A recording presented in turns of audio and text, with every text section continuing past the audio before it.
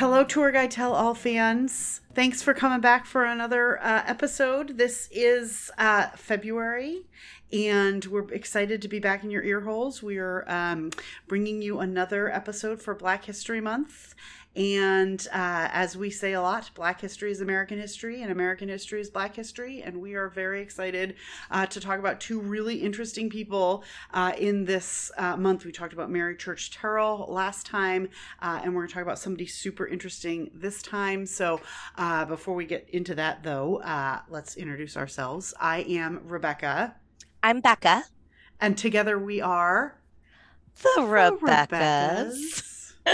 Nailed it. Love it so much. We are back in your ear holes. It is February. It is cold. And we are happy that you're here with us. We are getting ready for our spring season. So if your plans are going to take you to Washington, D.C. at some point in the next few months, check us out. We are great on the pod, but we're even greater and cuter in person. And we are having all kinds of fun tours. We're giving winter tours now, and our spring season is booking up. So come on our tours. I also want to give a shout out to our patrons. Our patrons are amazing, and you're the wind beneath our wings. We say that all the time, and we're so grateful for everyone's support. Our patron episode this month is going to be about a woman named Belle DaCosta Green, and she's very intriguing and very special, and it was a patron request that we talk about her. Our patron last month in January, we talked about Camden's book. She's writing literally a book as we speak about LeDroit Park, and we got all kinds of fun and exciting stuff happening in our patron feed. So if you're not a patron, this is a great time. We're going to have an exciting spring, and so we would like to clue you into our patron episodes. So thanks to our patrons. And this Black History Month, we did a whole pod a while back about Black History Month, about the father of Black History Month, who's a man named Carter Woodson. He invented Black History Month. He lived in Washington. He has a monument in the city, and as well, his house is also a historic monument. It's not open for COVID, but when it is not COVID, it is open. And he picked February, so there's always a joke going around that the African Americans get the shortest month for Black History Month. That is actually by Carter Woodson's own design. It was originally Black History Week, and he picked February because both Abraham Lincoln and Frederick Douglass have their birthdays in February. So that is why February is Black History Month. So you can tell your friends that you heard it here on Tour Guide Tell All. But Becca, who are we going to talk about today? Today, we're talking about a really pivotal figure, not just in the civil rights movement, but really a pivotal figure of the 20th century, a man who his legacy, I think, has really been re-examined and looked at and rediscovered over the last 10, 15 years. And that's Bayard Rustin. We're going to really talk about the trajectory of his life. We're going to talk about where he intersects with sort of some important movements of the mid 20th century. We're going to talk about the incredibly important role he played in the March on Washington for Jobs and Freedom, and really talk about sort of why he's not a figure who we have talked about as much, and why it's just sort of in the last few years that we're starting to see people really grapple with Bayard Rustin. I will say too, just as a caveat, and this is true of everybody we talk about on this podcast, it's true of everybody in history, it's true of everyone. These people are people, they're humans, they're complex. It's really easy to sort of take someone and go, I want to cherry pick the parts of their life or their experience that fits my preconceived notion about what they should be or what they should represent. And Bayard Rustin is a great example of someone who does incredible work, somebody who has a multitude of areas of activism and interest. And yet there are elements of his legacy that are complicated and tricky. And I like that about him. And I like that as a country, and certainly as a discipline, people are starting to really feel more comfortable with those sort of complexities, because these are people. So Bayard Rustin, and at the end, we'll talk about some great resources too. By no means are we the experts. We're here to share with you some interesting, compelling elements of his life. But I definitely encourage you to check out the show notes. We put together a pretty good list of further resources on Rustin. So to start with kind of the basics, he's born 1912, so really right at the beginning of the 20th century, Pennsylvania, very large family. He's raised by his maternal grandparents. He will come to believe that his sister was actually his biological mother. So we're talking about a very large family. We're talking about some complex family dynamics for the early part of the 20th century. If his sister truly was his biological mother, it makes perfect sense that he'd be raised by his maternal grandmother. That was not an uncommon sort of situation. His grandmother was a very active member in the NAACP. So he is raised in a very politically engaged environment. This is a young man who from birth is going to be surrounded by a lot of the sort of cultural discussion about civil rights, about the role of African Americans in the 20th century. And he's going to regularly, as a child, meet important movers and shakers, including people like W.E.B. Du Bois and others. So he grows up like surrounded by this as a young man. He's raised as a Quaker. His family are Quakers, although his grandmother is Methodist, which puts him sort of right in the center of where a lot of these civil rights activists are in terms of religion. He becomes kind of this hybrid Quaker and socialist, and socialism is going to be a really important part of Rustin's life. And I do think that Quaker perspective, though, that he gets as a young man really is going to influence his views on a lot of things, particularly his deeply rooted pacifism. Rustin, from the point of being a young man his entire life, is a truly dedicated pacifist. And you can imagine being a pacifist during the First and Second World Wars, being a pacifist during Vietnam. These are not always popular positions to hold, even within the other movements that he's a part of. But that just comes, I think, from the way that he's raised and the way that he's brought up. He attends a place that we mentioned in our podcast last episode, Wilberforce College, which is a historically Black college in Ohio. Many important civil rights activists and members of these movements are going to come out of these HBCUs. Wilberforce is one of them. He's going to get expelled, though, and he gets expelled for organizing a strike. Nice. And let's just say this is kind of going to be a theme in Rustin's life. I think often in sort of the pop culture parlance of the last couple of years, talk about getting into good trouble, sort of inspired by John Lewis. Rustin gets into a lot of good trouble in his lifetime. He's going to find himself often expelled, forced out, pushed out, because he's doing what he believes is right. In this case, organizing a strike. And this is going to be kind of a lifelong journey for him where he's just going to cause trouble, often on the side of right. This is going to force him to move. He's going to move to New York. He moves to Harlem in 1937. So this is right at the height of the Great Depression. And this is really where he just begins a career as an activist. He's going to continue to study. He'll study at City College while he's in Harlem. But really, when he leaves Ohio and comes to New York, his entire sort of focus shifts into activism. He's going to work in a lot of different areas in this time. He's going to work on efforts to help defend the Scottsboro Boys. But one little tidbit I kind of love about Rustin is when he moves to New York, he, in addition to sort of connecting with a lot of activist groups and connecting with a lot of sort of radicals and progressives, he's also connecting with artists. He's connecting with musicians. Rustin himself has a really tremendous voice.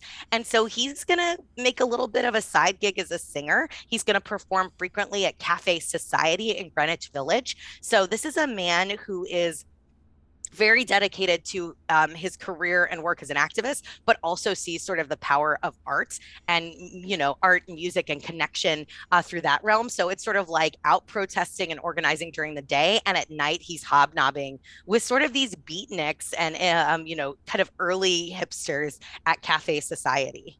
That must have been so interesting to meet to all the people that he must have met in this era in New York, like Harlem in the 30s and then into the 40s. He actually has gets a scholarship to go to Wilberforce because of his voice. So he's an accomplished singer.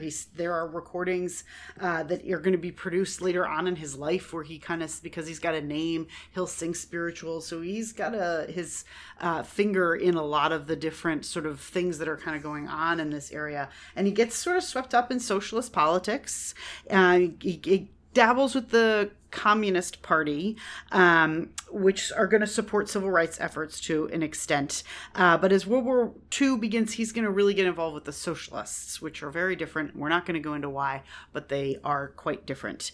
And I wanted to situate, so one of the mentors that he's going to have, and this is somebody who is a famous name in and of himself, which is A. Philip Randolph. A. Philip Randolph is going to work with Dr. King and Rustin to organize the March on Washington. And I kind of wanted to situate Rustin in this sort of continuum. We talked last time about Mary Church Terrell.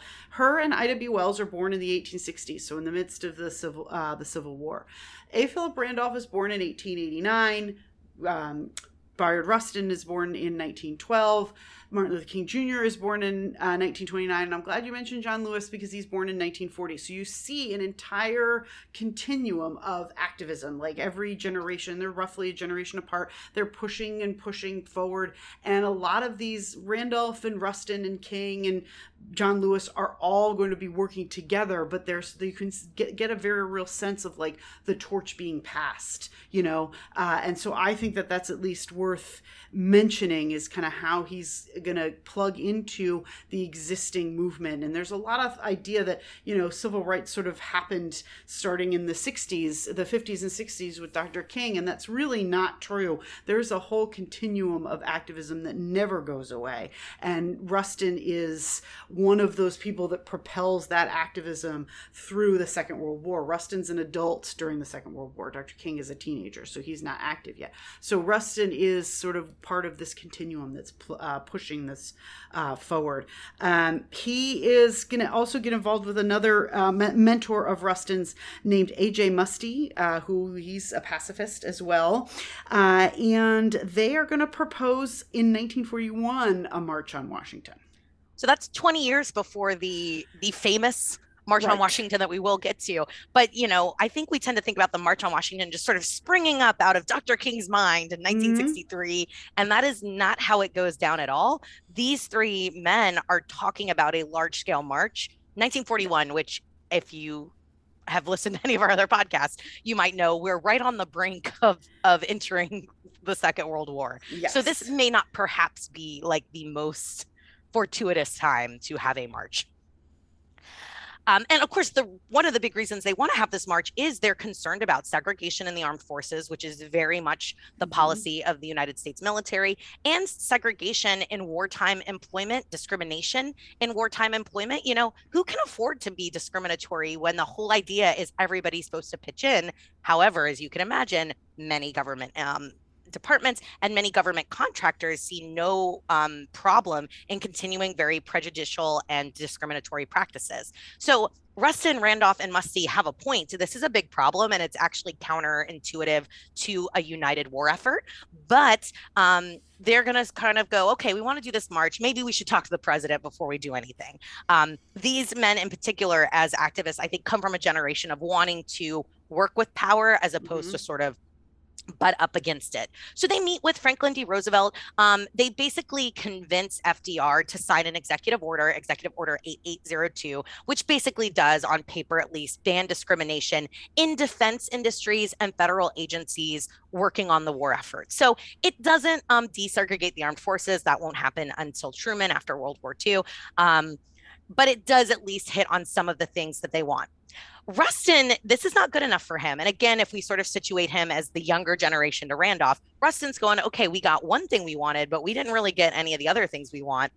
Randolph, though, is going to cancel the march and basically sort of kibosh those efforts as a show of good faith to FDR to basically say, okay, you did this executive order for us. We appreciate you. We think you're going to work with us. So we're going to cancel it. This, I think, kind of illustrates, where FDR sort of is. FDR has what's known as a black cabinet. FDR certainly more so than some presidents before him was willing to meet with black leaders and hear their complaints, hear their problems. And he was willing to do some things, particularly through executive orders. But he's not exactly a full-throated, supportive politician behind their policies. Randolph's willing to kind of take what he can get. Rustin's not. And this is by no means the first time in Rustin's career that he's going to find himself frustrated with other movement leaders, where he sees sort of a lack of progress, half realized goals. And he's often going to find himself sort of butting heads and at odds with other members of these movements. And I think that's important to note. This is true of Rustin. It's true of King. It's true of Lewis. It's true of a lot of these important figures. We tend to think of them as monolithic. We tend to think of them as very homogenous in thought. And that's just not the reality. They come together and make things happen because that's what you have to do to move your cause forward. But more often than not, they disagree about the best ways to do it. And they disagree even about what the goals of these movements are. And so I think it's important to sort of keep that in mind. Rustin remains really politically engaged even during World War II. He travels to California to protest against Japanese American internment, which is something FDR does that is really, really not great during the Second World War. And Rustin calls him out on it. So after, Randolph and Musty have sort of decided, okay, we're gonna say good job, FDR. Rustin's like, absolutely not. He's locking up Americans just because they have Japanese connections or family, and he goes out and he protests it. 1942, during the war, Rustin is going to protest segregated bus travel. He decides that he is going to get onto a bus and he's going to sit in the second row. And he's just not going to move. This is, again, 20 years before Rosa Parks. He is going to get on a bus in Louisville, sit in that second row, and his intention is to make it all the way to Nashville without moving. Now, of course, you can imagine, you've got drivers, swapping in every 6-8 hours, and every driver that gets on is like, could you move? You got to go to the back. You can't sit up here. You got to sit in the back. And he just politely refuses every single time. And then they get 13 miles north of Nashville, just outside of Nashville, and Rustin is dragged off the bus. He is beaten. He's arrested. This will be the first of 24 arrests in his lifetime, but ultimately they will release him without any charges. It's kind of an amazing moment to me because he doesn't have a whole movement behind him when he decides to do this. This isn't meant to spark a larger boycott of buses, as we will see later with the Montgomery bus boycott. This is one man who says, this is an unjust law. I'm going to physically demonstrate against it. I'm going to put my body on the line. I'm going to put my safety on the line, and I'm going to do it because it's right. And any awareness I can bring to it is good. He very well could have been killed. The danger of this should not be, I think, understated. And again, he's doing this without a group of people, right, to help support him. He does this alone. And I think it's a really remarkable illustration of his bravery and how willing he was to put himself on the line during his lifetime.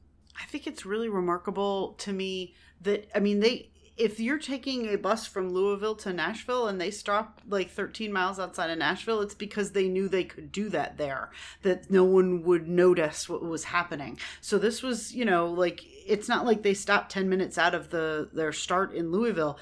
There's a reason, I would imagine, that they stopped where they did, because they knew that Rustin would get into some trouble there. And that's putting yourself and your body and your life on the line. It's also, I also think, on a sort of more like a grander view, it sort of shows that we did not march in uniform step towards World War II. There was protest of what was going on. There were people that did not like FDR's policies and the segregation of the military and how people were treated. There is a lot of that, and for Rustin to go all the way out to California to protest Japanese internment, there's a lot going on there that's really kind of important, and I think worth at least pausing on. This is fully 15-20 years before Rosa Parks, before the Montgomery bus boycott, before Selma. This is early stuff, and this stuff never goes away. We don't talk about it. And this is, I think, a really pivotal moment that Rustin reflects on later in his life, this 1942 bus ride that he takes. He would compare this moment to his decision to be relatively open about his sexuality. Rustin, and we'll talk a little bit more about his sexuality throughout the episode, but Rustin lives fairly openly as a gay man. This is something that, of course, he's not going to talk about necessarily to, say, the press, but people who knew him, his family, his friends, other people in the movement knew that he was gay, and he lives a relatively open life, and later in his life becomes even more open. And he really talks about this moment as kind of a pivoting point for him. This is actually from an interview that he did with the Washington Blade, which is one of our local LGBTQ publications. Mm-hmm. He said, as I was going by the second seat to go to the rear, a white child reached out for the ring necktie I was wearing and pulled it, whereupon its mother said, "Don't touch N-word." I'm just going to say that. If I go and sit quietly at the back of that bus now, that child who was so innocent of race relations that it was going to play with me will have seen so many Blacks go to the back and sit down quietly that it's going to end up saying, they like it back there. I've never seen anyone protest against it. I owe it to that child, not only to my own dignity, I owe it to that child that it should be educated to know that Blacks do not want to sit in the back, and therefore I should get arrested, letting all these white people in the bus know that I do not accept that. It occurred to me shortly after that it was an absolute necessity for me to declare homosexuality, because if I didn't, I was a part of the prejudice. I was aiding and abetting the prejudice that was a part of the effort to destroy me. So for Rustin, he really sees these two things at an intersection. We talk about intersectionality a lot on this podcast, but especially I think for men like Rustin, right? This is he's not just the one thing, and he really sees the prejudicial treatment of him because of his race exactly mirrored with the prejudicial treatment of him as a gay man. One other thing, during World War II, he's a very outspoken pacifist, which is not a popular position to hold in the Second World War. The Second World War is the good war, right? It's the one we're supposed to be fighting, but he refuses to go. And he's actually convicted of violation of the Selective Service Act. He is absolutely the right age to go fight. And he just refuses. And so he's imprisoned at Lewisburg Federal Penitentiary for 2 years, from 44 to 46, for being in violation of the Selective Service Act. Now, we could probably get into the weeds of how many other people are in violation and don't spend time in a federal penitentiary. Yep. But I think it really speaks to how seriously he takes his pacifism, right? That it's not just a sort of thing you say, right? I'm against war. He really, truly is opposed to engaging in wartime activity. Yes, he is. He is, and this is not by no means his last brush with the law. He is going to. In 1947, he spends 2 years imprisoned. So 1944 to 1946. So he is out of commission and imprisoned for 2 full years. In 1947, he gets out and is right back at it. He is going to, with a man named George Hauser, organize the Journey of Reconciliation, the first of the Freedom Rides. So if you've heard of the Freedom Riders, this is the first one of those. He recruits a team of 14 men, equally divided by race, to ride in pairs through Virginia, North Carolina, Tennessee, and Kentucky. So he is sort of right back in the thick of things. He's going to travels to India in 1948 to learn about nonviolent resistance. And so that's going to be, he's also travels to Africa, Ghana, and Nigeria to sort of meet with independence leaders there. He's going to support South African resistance, which is going to take a long time to bear fruit with South Africa, but there's a lot of activism, and it's, I think, important. Like, he really does sort of put his money where his mouth is in terms of all of this nonviolence. He's going to learn directly from, you can only imagine he must have gone and learned from Gandhi. Gandhi was still alive in the late 40s and sort of learned all these techniques of nonviolent resistance that's later going to bear fruit in the 50s and 60s in the Civil Rights Movement. I also think it really showcases, too, that Rustin sees what's happening in the United States as part of a larger global and international fight for equality for all, right? Rights for all. What is happening in the United States, very specifically for Rustin, is about civil rights, but he sees that it's part of this larger movement across the globe, and he really never loses sight of sort of the international impact and influence that civil rights leaders in the United States can have, how much it can inspire, and how much it can connect to what was happening in other parts of the world. And then in 1953, he is arrested again, this time specifically for sexual activity. He's originally charged with vagrancy and lewd conduct. He is going to plead guilty to a single lesser charge of sex perversion. This is, I think, a pretty, again, brave and bold choice to plead down and take a guilty plea, because this is something that is going to be on his record forever. This is something that is going to be very easy for his enemies to latch onto, which they will. This is something the press will never forget. And anytime Rustin comes up in the media, this arrest comes up again. So it's, again, I think, a really remarkable thing that he's willing to say, yes, this law is discriminatory and it's wrong, but I will take the charge. I'll take it. And it's worth mentioning, important to mention, I think, he gets arrested for a consensual act.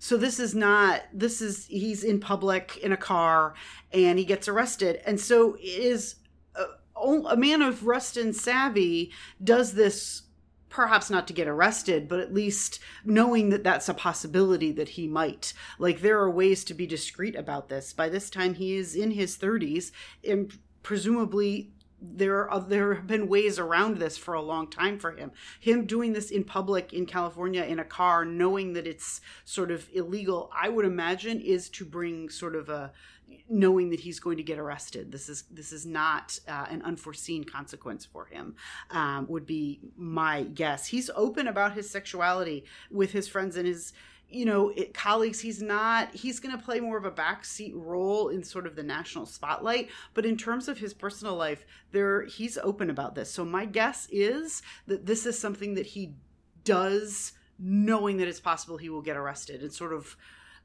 wanting to shed a light on some of these practices that are not fair. And this influences his role in the movement.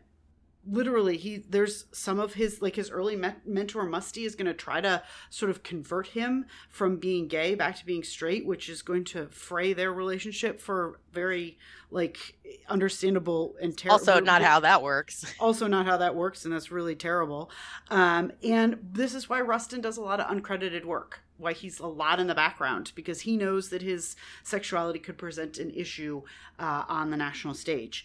And it's also going to be repeatedly brought up to try to stop his activism. Senator Strom Thurmond is going to literally, on the floor of the United States Senate, call out Rustin in particular and introduce this particular arrest in 1953 into the record to humiliate him, to embarrass the movement, to set civil rights backward, and to, paint them all as degenerates or whatever terrible word Senator Thurmond wants to use. And so this is used to try to stop him, and he refuses to allow it.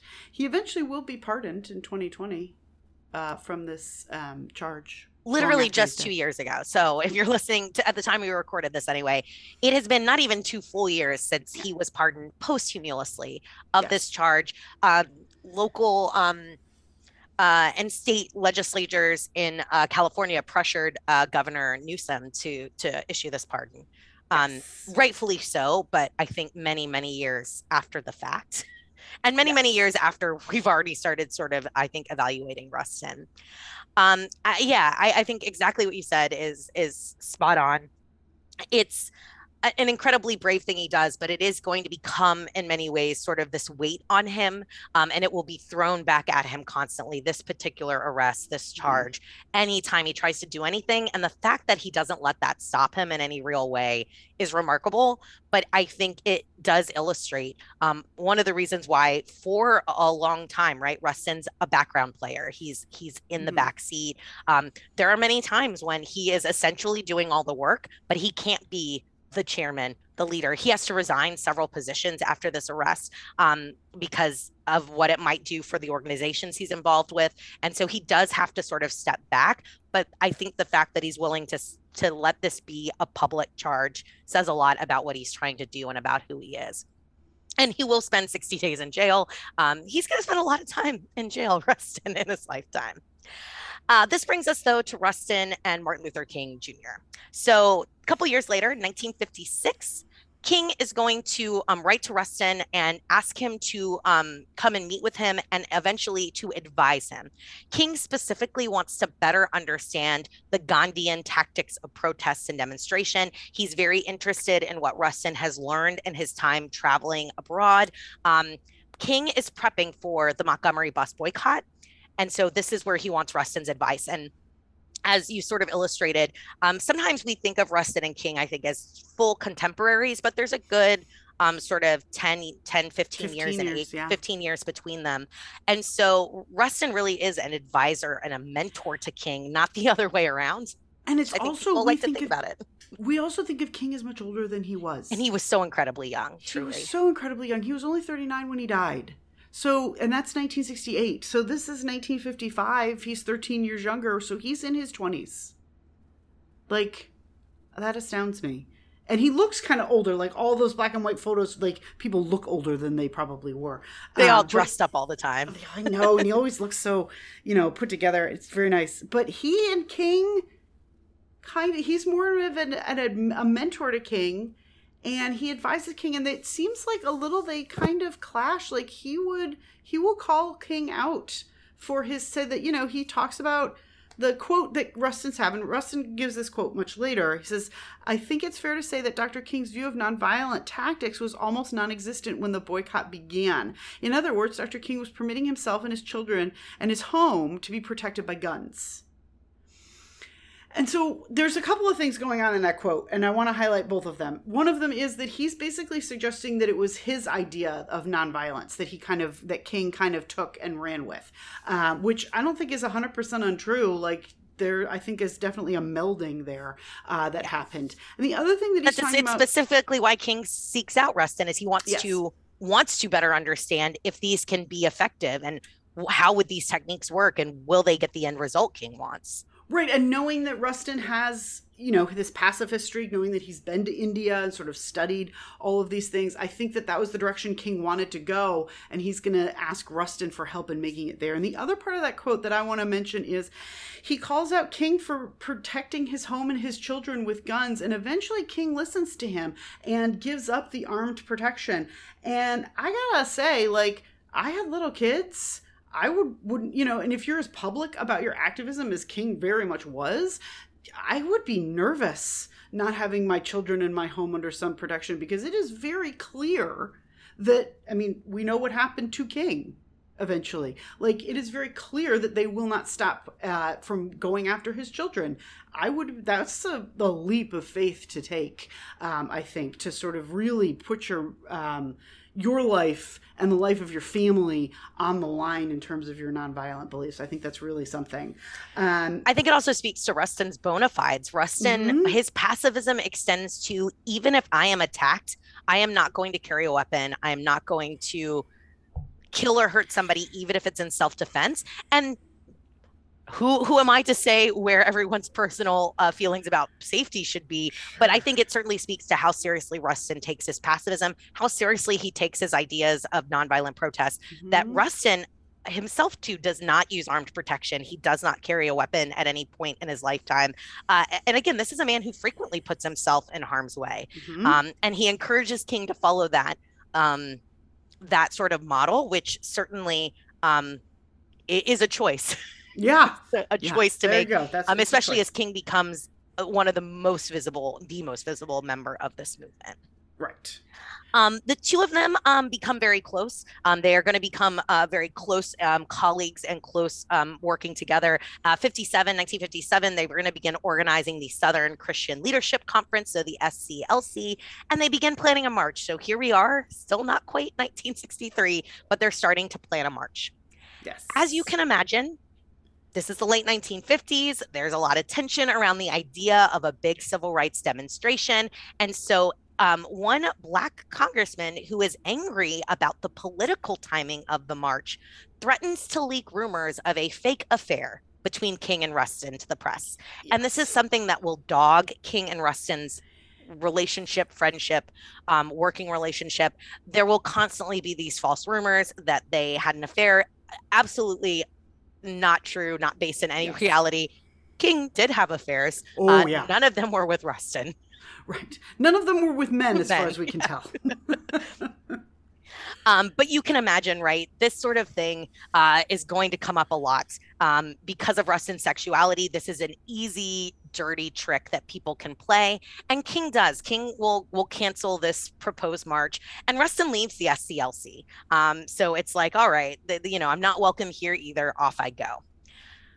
But we're a little bit closer now. The March on Washington is going to happen. And in 1962, it's a seed that's planted by A. Philip Randolph. It's really A. Philip Randolph, who's still around, still kicking in 62. A. Philip Randolph, by the way, is fascinating. We should talk a lot about him. At some point, he is a union activist, and he gets involved in a couple different unions. He's president of the Brotherhood of Sleeping Car Porters, which is the first sort of African-American union to really make itself known due to his leadership on the national stage. A. Philip Randolph is absolutely fascinating. He's really vital to this movement, to linking the struggle for civil rights to the struggle for the dignity of work. There's a reason that the March on Washington is called, and I make this point on every tour I give at Lincoln Memorial, it is called the March for Jobs and Freedom. Because they know that your economic well-being and your civil rights are ultimately completely tied together. And so that's the influence of Randolph and of Rustin and their background as socialists, their background as labor organizers. Well, and Rustin is very much influenced by Randolph's success in the labor space and his willingness to, or, his perspective of how important economic freedom is, how important the right and dignity of work is. And Rustin is going to take and absorb all of that and will move in that labor space as well. And that's very much to Randolph's credit. Randolph also lives 90 years. And I think about what he sees from the 1880s to the 1970s. What he lives through, what he experiences. We should do a podcast on Randolph. So anyway, Randolph, who for 20 years has wanted to do some kind of march, starts to plan very seriously a march to take place in 1963 to commemorate the 100th anniversary of the Emancipation Proclamation. He sees Rustin as the most logical choice to organize this march. Rustin has extensive experience at this point in protesting, marching, organizing. He is connected to everybody in the movement. He's connected to different generations of this movement. He's connected to a lot of labor organizations, a lot of civil rights organizations, justice organizations. He's got it. He's the guy.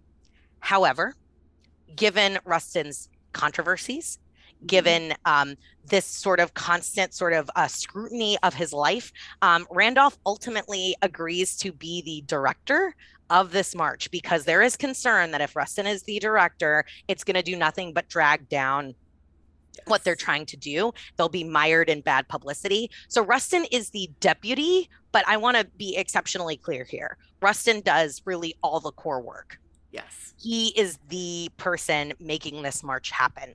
And Randolph, to his credit, when Strom Thurmond gets onto the floor of the Senate and reads into the record this absolute just a character attack on Rustin, Randolph holds a press conference following and defends Rustin to the press. He defends Rustin to the American people. And that to me is just another illustration of the incredible man that A. Philip Randolph was, that he got out there and was like, Rustin he gets out there to defend him and defends Rustin's character.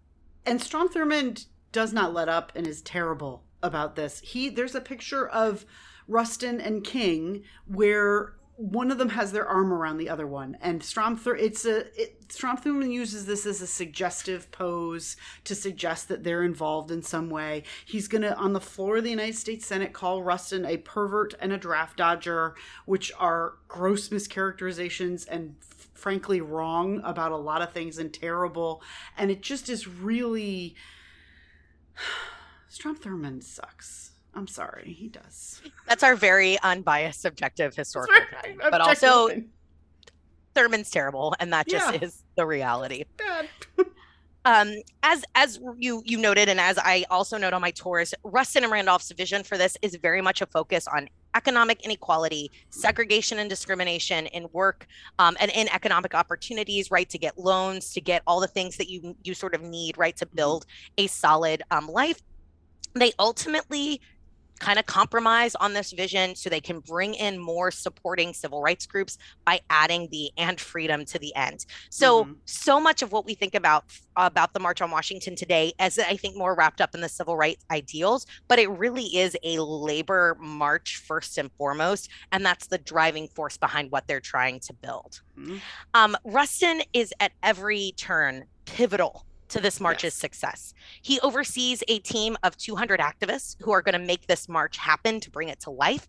One of his chief aides, he had two women who were serving directly underneath him. One of them, Eleanor Holmes Norton, the delegate for the District of Columbia. Those who may not know Eleanor Holmes Norton's backstory, or may only know her as serving as delegate today, has an exceptionally long history in the civil Yes. rights movement and has very much been an on the ground organizer and activist through a good portion of her life. And she served directly under Rustin for this Hmm. march. So little EHN Yay. shout out.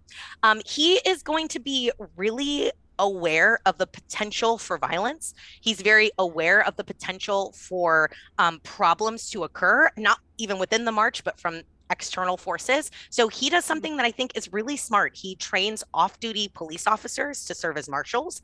He prepares hundreds of bus captains to direct traffic and help make sure that there are safe evacuation routes and safe routes to and from the march. And he's going to schedule all of the podium speakers, really trying to build what he sees as a balance between all the different movements and all the different kind of personalities and passions to kind of make sure that nothing gets too incendiary, nothing is put into the program that's going to cause an issue. He's going to ultimately recruit 4,000 volunteers to keep this protest safe and nonviolent, which is a remarkable thing to do now. Yes. I can't even imagine trying to do this in 62 and 63 when you don't have the internet. Yep.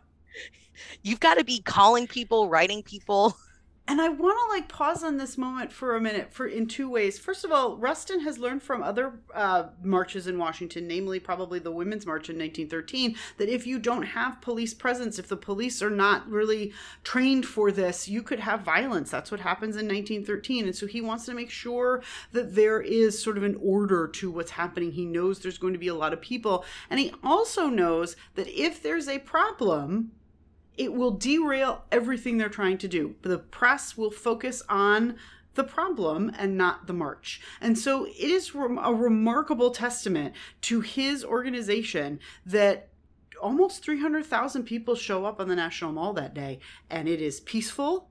It is organized. They all get home. There's some trash that people leave because that's a lot of people. But otherwise, it's a hot, sticky, gross August day, but everyone has calm and they have an order to things and there's directing traffic. And so that's a real testament to, I think, how seriously he takes this and the level of organization that he's able to bring to this. And I mean, they have to do it themselves because the FBI and the Justice Department refuse to provide any sort of preventative guards or any sort of support. They weren't going to get it from the government. So they had to use private, they had to do it themselves. President Kennedy's advance man is on site and he's there with the power to cut the sound system of the public address system if needed. So certainly people smarter and more studied than I can speak to the places to which this march, particularly when you look at the speakers, maybe doesn't always hit what we think it should or isn't perhaps addressing all of the issues of 1963, but they're also operating under this incredible microscope. Yes. Every move they're making, they have the FBI, they have Kennedy's White House, they have Congress breathing down their necks. And Rustin is able to navigate, I think, an exceptionally tricky set of situations to create a very powerful and important march, one that we today constantly point to as a perfect example, right, of nonviolent, peaceful protest. And it is remarkable to me today how they orchestrated the logistics of it. It's really something. And I like to mention that, like, the sound system, because like he knew a sound system was really important and like they needed to have a sound system to keep people organized and calm and control. You need to be able to convey information. And the night before the march, their sound system was sabotaged. Wow. And like they managed to get it all together, but I'm like, and make it all work. But I'm like, that's like the kind of obstacles they were up against. Yeah. Was not just the difficulty of doing this, but at every turn you have people trying to undercut you and sabotage you and people who want to see you fail. And some of those people are incredibly powerful people. Yeah. Oh, yeah. I could go on and on about this. Anyway, I will say too, the march was originally planned not for the Lincoln Memorial, even though it was inspired by the centennial of the Emancipation Proclamation. The original plan was to march on the Capitol. Oh, yeah. And then, Rustin and Randolph are kind of being told, look, Congress is real nervous about this. They don't like the idea of you guys up near their building. What if something goes wrong? And they're basically pressured to move because it will seem less threatening to the members of Congress. if this mob I is at have the Lincoln no Memorial. words to express how upset I am right now. And honestly, it's one of those things where they pressure to move, and then the visual of Yes. these civil rights speakers in the shadow of Lincoln, and the way in which now we consider the Lincoln Memorial the prime space for these First Amendment demonstrations. It's almost like they, you have just spited yourself, Yeah. because now in many ways the Lincoln Memorial holds a different meaning, Yeah. for protests today than the Capitol does. Rustin is part of the official program of the March on Washington. I will say, so there are 10 sort of official designated speakers. He plans the whole program, and he does include himself. And I love the role that he gives himself, which is after King's speech, he and Randolph will come out, and Rustin, is given the task of reading the march's official demands, which I love.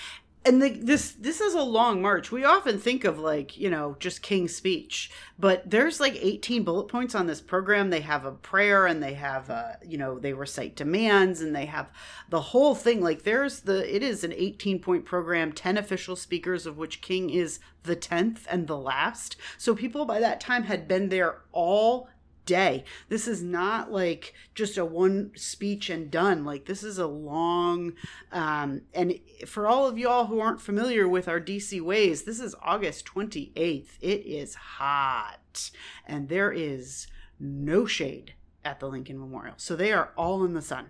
And Rustin reads the official demands. It is also important to note they don't have any women speaking.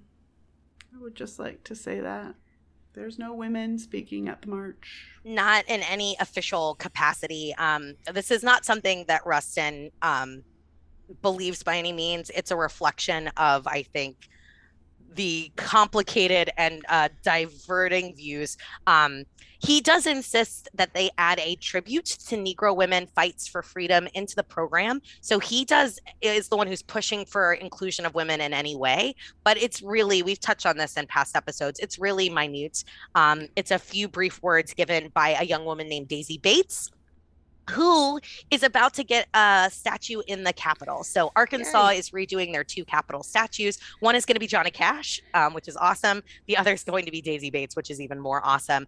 Arkansas, just 2 weeks ago, unveiled the proposed design, and it's been sent to be approved by the committee that does such things in Congress. So hopefully in the future, when her statue is unveiled, we can do an episode on Daisy Bates and talk a little more in depth about her life. We should do a whole pod on the march at some point, and we should also do a whole pod and talk about the statues in the Capitol, because I feel like that's something that is fascinating and not a lot of people understand as well. But otherwise, after the march, he immediately goes to New York City and coordinates a citywide boycott of public schools, a bus boycott that would lead to attempts to ban him anytime he spoke for a school. Anytime he tries to speak after this, they will try to ban him because they. Yeah, anytime he's supposed to go to a college and he's doing things, oh well, no, if he comes, it's going to be, he's coming to cause trouble. And school desegregation or school integration is one of Rustin's really key points. It's one of the demands of the March on Washington. It's one that Rustin really believed in,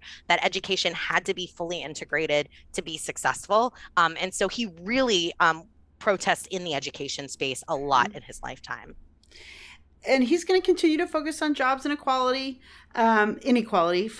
He focuses on the civil rights movement. He wants to build stronger ties with labor and unions. Critics will, as he ages, accuse him of going soft and becoming more conservative and less radical. He's going to speak out against the Black Power movement sort of later on in the 60s.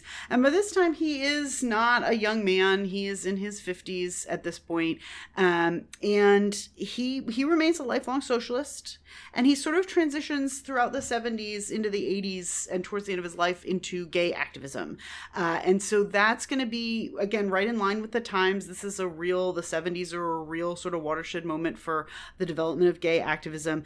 He is going to testify in 1986, not long before his death, about New York's gay rights bill. He gives a speech that the new N-word are gays, and that the question of social change should be framed with the most vulnerable group in mind, which is really really fascinating. And it must have been interesting to me by the time the sort of AIDS epidemic hits New York. That's where he lives at this point. He's been in a long time partnership and is elderly. He's in his 70s in the 80s. And so he's not directly affected. I mean, he's watching his community be affected by AIDS. So it must have been interesting to see the sort of the early years of the AIDS crisis is fascinating to me. But it must have been interesting sort of how he interacted in that space. His sexuality is complicated, as I guess everyone's is, but he really, he says he never came out of the closet voluntarily, that circumstances forced him out, and that he had no problem being publicly identified as homosexual. But he says, quote, "It would be dishonest of me to present myself as one who was in the forefront of the struggle for gay rights. I fundamentally consider sexual orientation to be a private matter. As such, it has not been a factor which has greatly influenced my role as an activist." But his partner, who's considerably younger, is going to push him to get more involved in the gay rights movement towards the end of his life. And ultimately, he wants to extend legal protections to his partner. They want what we would now call a domestic partnership. That is not marriage. Or a marriage, really, but yeah. Yes, obviously marriage would be ideal, but that is off the table. Domestic partnership is off the table. And so ultimately, Rustin is going to adopt his partner. Walter Nagel. Nagel's mother has to sign a paper giving up rights to him. It's not an uncommon technique in those years before same-sex marriage is legal, before there are domestic partnerships. But Bayard Rustin will ultimately make his partner his legal child. And in 1987, he dies on August 24th. 24 years after the march, almost to the day, of a perforated appendix. So, it's sort of incredible. He lives quite a long life, certainly not long enough, but what he sort of experiences and lives through, 1912 to 1987, he lives long enough to see the fruits of much of his labor sort of come forth, right? He sees incredible advances in civil rights, legal protections, incredible advances in the labor movement, and the sort of I think, embrace in the labor movement of civil rights in many ways. And yet, right, he also lives long enough to kind of find himself kind of bucking against some of the system. I think in particular, his resistance and sort of opposition to a lot of the Black Power movement is fascinating. He would actually hold a series of debates against where he would go up against Malcolm X, and they would debate and talk about sort of the pros and cons of using different techniques to achieve change. We'll include in the show notes a couple video clips of him debating with Malcolm X because it's just fascinating stuff. There's sort of, I think, as you touched on, kind of a pushing of Rustin as a more conservative figure as he ages, because he found himself sort of at odds with a lot of Black Power movement, but he's not conservative the way we think of it today, right? He is a socialist through and through. He never abandoned sort of these socialist beliefs. He very much sees class as key an element to fight for as race. And I think that's part of the reason that his legacy gets a little complicated in the 80s and 90s, because Rustin often saw himself as a worker first. He saw the movement as a socioeconomic movement, not simply clearly about race. And that, I think, can complicate things, and did complicate things when it came to his legacy immediately following his death. That said, I do think in sort of the 21st century in the last sort of 15 years or so, there's been kind of a reassessment of Rustin. There's been a lot of really good writing and research done. In 2013, Rustin was presented posthumously with the Presidential Medal of Freedom. So President Obama awards him that Medal of Freedom. It's given to Walter Nagel, who had been his partner for sort of the last 10, 12 years of his life. There was a documentary that came out even 10 years before that called Brother Outsider, which is really excellent. It really looks at Rustin's life and work, and I think is really part of what really kind of kicks off some of that resurgence in examining Rustin. There's been a lot of more recent commentary about Rustin in the last 2 or 3 years. I encourage you to check out our show notes, but if you do your own Googling, I definitely caution against a lot of people take Rustin, I think, out of context. And it's easy to cherry pick quotes or cherry pick things that were said about Rustin. So make sure you're looking at things that are sort of full bodied. And I think there's going to be a lot more conversation about Rustin coming soon, because the Obamas, who have a deal with Netflix, are producing a biopic currently about Rustin. They were in DC briefly filming last fall. They've been in Philadelphia and Pittsburgh filming, so they're doing a lot of filming in Pennsylvania. So if you live in those areas, you might see them filming. It's going to star one of my all-time favorite working actors right now, Coleman Domingo. He's playing Rustin, which is super exciting, and I think it's going to be really good. It's directed by George C. Wolfe, who has done incredible work with, I think, bringing Black history to the stage and the screen. So I think it's going to be really good. And maybe we'll do a little mini episode after it comes out and look at the biopic compared to this episode. But I keep your eyes out for that. My guess is it'll drop probably late 2022. Maybe in August. It would be a very smart time to release it. But my guess is it'll come sometime before the end of the year. So it'll be in contention for awards. But there's a lot of cachet, a lot of good talent behind and in front of the camera with this. So I think that when this comes out, we're going to see even more kind of public conversation about Rustin.